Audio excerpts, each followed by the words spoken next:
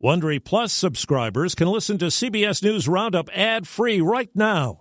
Join Wondery Plus in the Wondery app or on Apple Podcasts. This spring, if you'd rather spend time enjoying your lawn instead of trying to keep it alive, there's good news. True Green is the easiest and most affordable way to get a beautiful lawn. All you have to do is water and mow, and they'll do the rest. Weed control, fertilization, aeration, and even some things you might not even think of. They'll do all of it, while you can do literally anything else. With True Green, you can have your lawn looking as good as a putting green. That's not hyperbole. True Green is the official lawn care treatment provider of the PGA Tour. True Green offers a satisfaction guarantee, and they have a verified best price promise, which guarantees you the lowest price with no compromise on quality. You do you. Let True Green do your lawn care. Visit TrueGreen.com to get the best lawn at the best price with the best people guaranteed.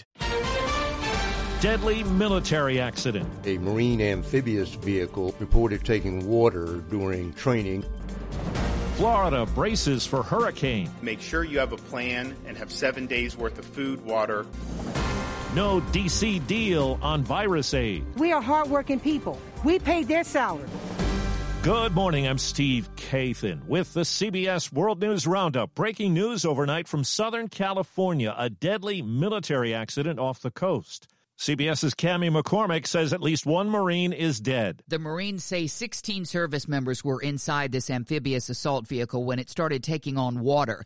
8 were recovered, 8 others are missing. The Navy and Coast Guard are assisting in this search, which involves multiple helicopters and small boats from the larger Navy ships nearby. Of those recovered, 1 Marine is in critical condition. People along the southeast coast have an eye on Hurricane Isaias. It's got top sustained winds of 80 miles an hour. John Cangelosi at the National Hurricane Center. The Florida threat is going to be this weekend, and then the threat expands up the coast for the Carolinas early next week. CBS's David Begnaud says the storm is going to hit a state that's been struggling in the pandemic. The state of Florida's coronavirus response now includes managing a potential hurricane.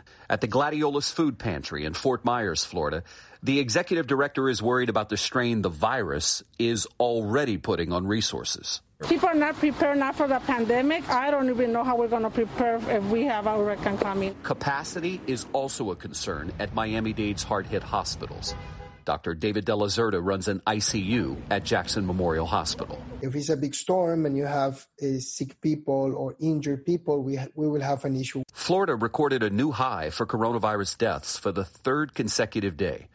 Arizona and Mississippi also reported record-breaking increases. A spike in coronavirus cases in Wisconsin has prompted the governor, Tony Evers, to issue a statewide mask order. There's no conspiracy, folks. Wearing a mask, face mask, will help protect the people around you, including those at higher risk for severe illness. This could prompt a challenge from Republican legislators who successfully got the courts to toss out an earlier stay-at-home order. Well, extra unemployment benefits for millions of people run out today. CBS's Nancy Cordes on Capitol Hill says there's been no agreement on an extension. Leaders from both sides negotiated late into the night, trading offers, but they left without a deal. And so that $600 federal jobless benefit, it appears, will expire today. Republicans and the White House are now pushing a short-term extension of the benefits for maybe a couple of weeks or a couple of months as they continue to negotiate the overall multi-trillion-dollar rescue package,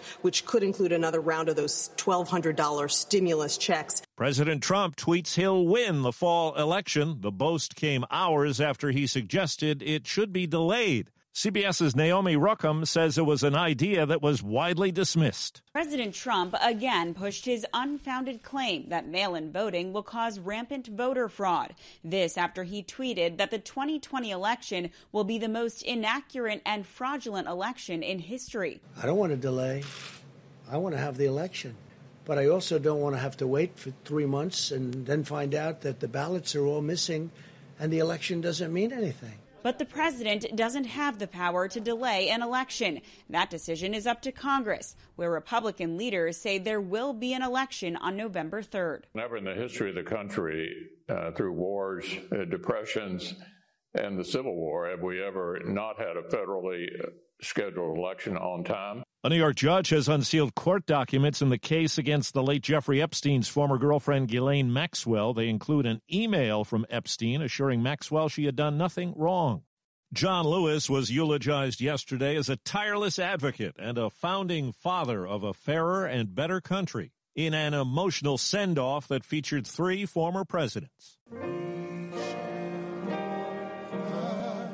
This was as much a call to arms as it was a celebration of life for civil rights lion John Lewis. And in his eulogy, former President Obama called on the nation to fight what he called those in power's attacks on democracy. By closing polling locations and targeting minorities and students with restrictive ID laws and attacking our voting rights with surgical precision. Obama told mourners if they want their children to grow up in a democracy, they need to be more like John Lewis and keep getting into what Lewis often called good trouble. Allison Keyes, CBS News. The top prosecutor in St. Louis County says he will not charge the former cop who fatally shot Michael Brown in Ferguson, Missouri, 6 years ago next month. Brown's death touched off sometimes violent protests. Prosecuting attorney Wesley Bell. The question of whether we can prove a case at trial is different than clearing him of any and all wrongdoing.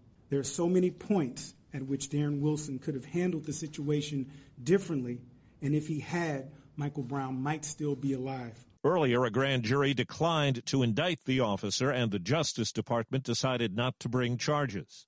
Reports say baseball's agreed to play 7-inning doubleheaders in this shortened season, a way to get in more games. A 3-game Toronto-Philadelphia series is off after 2 Phillies staffers tested positive for the coronavirus.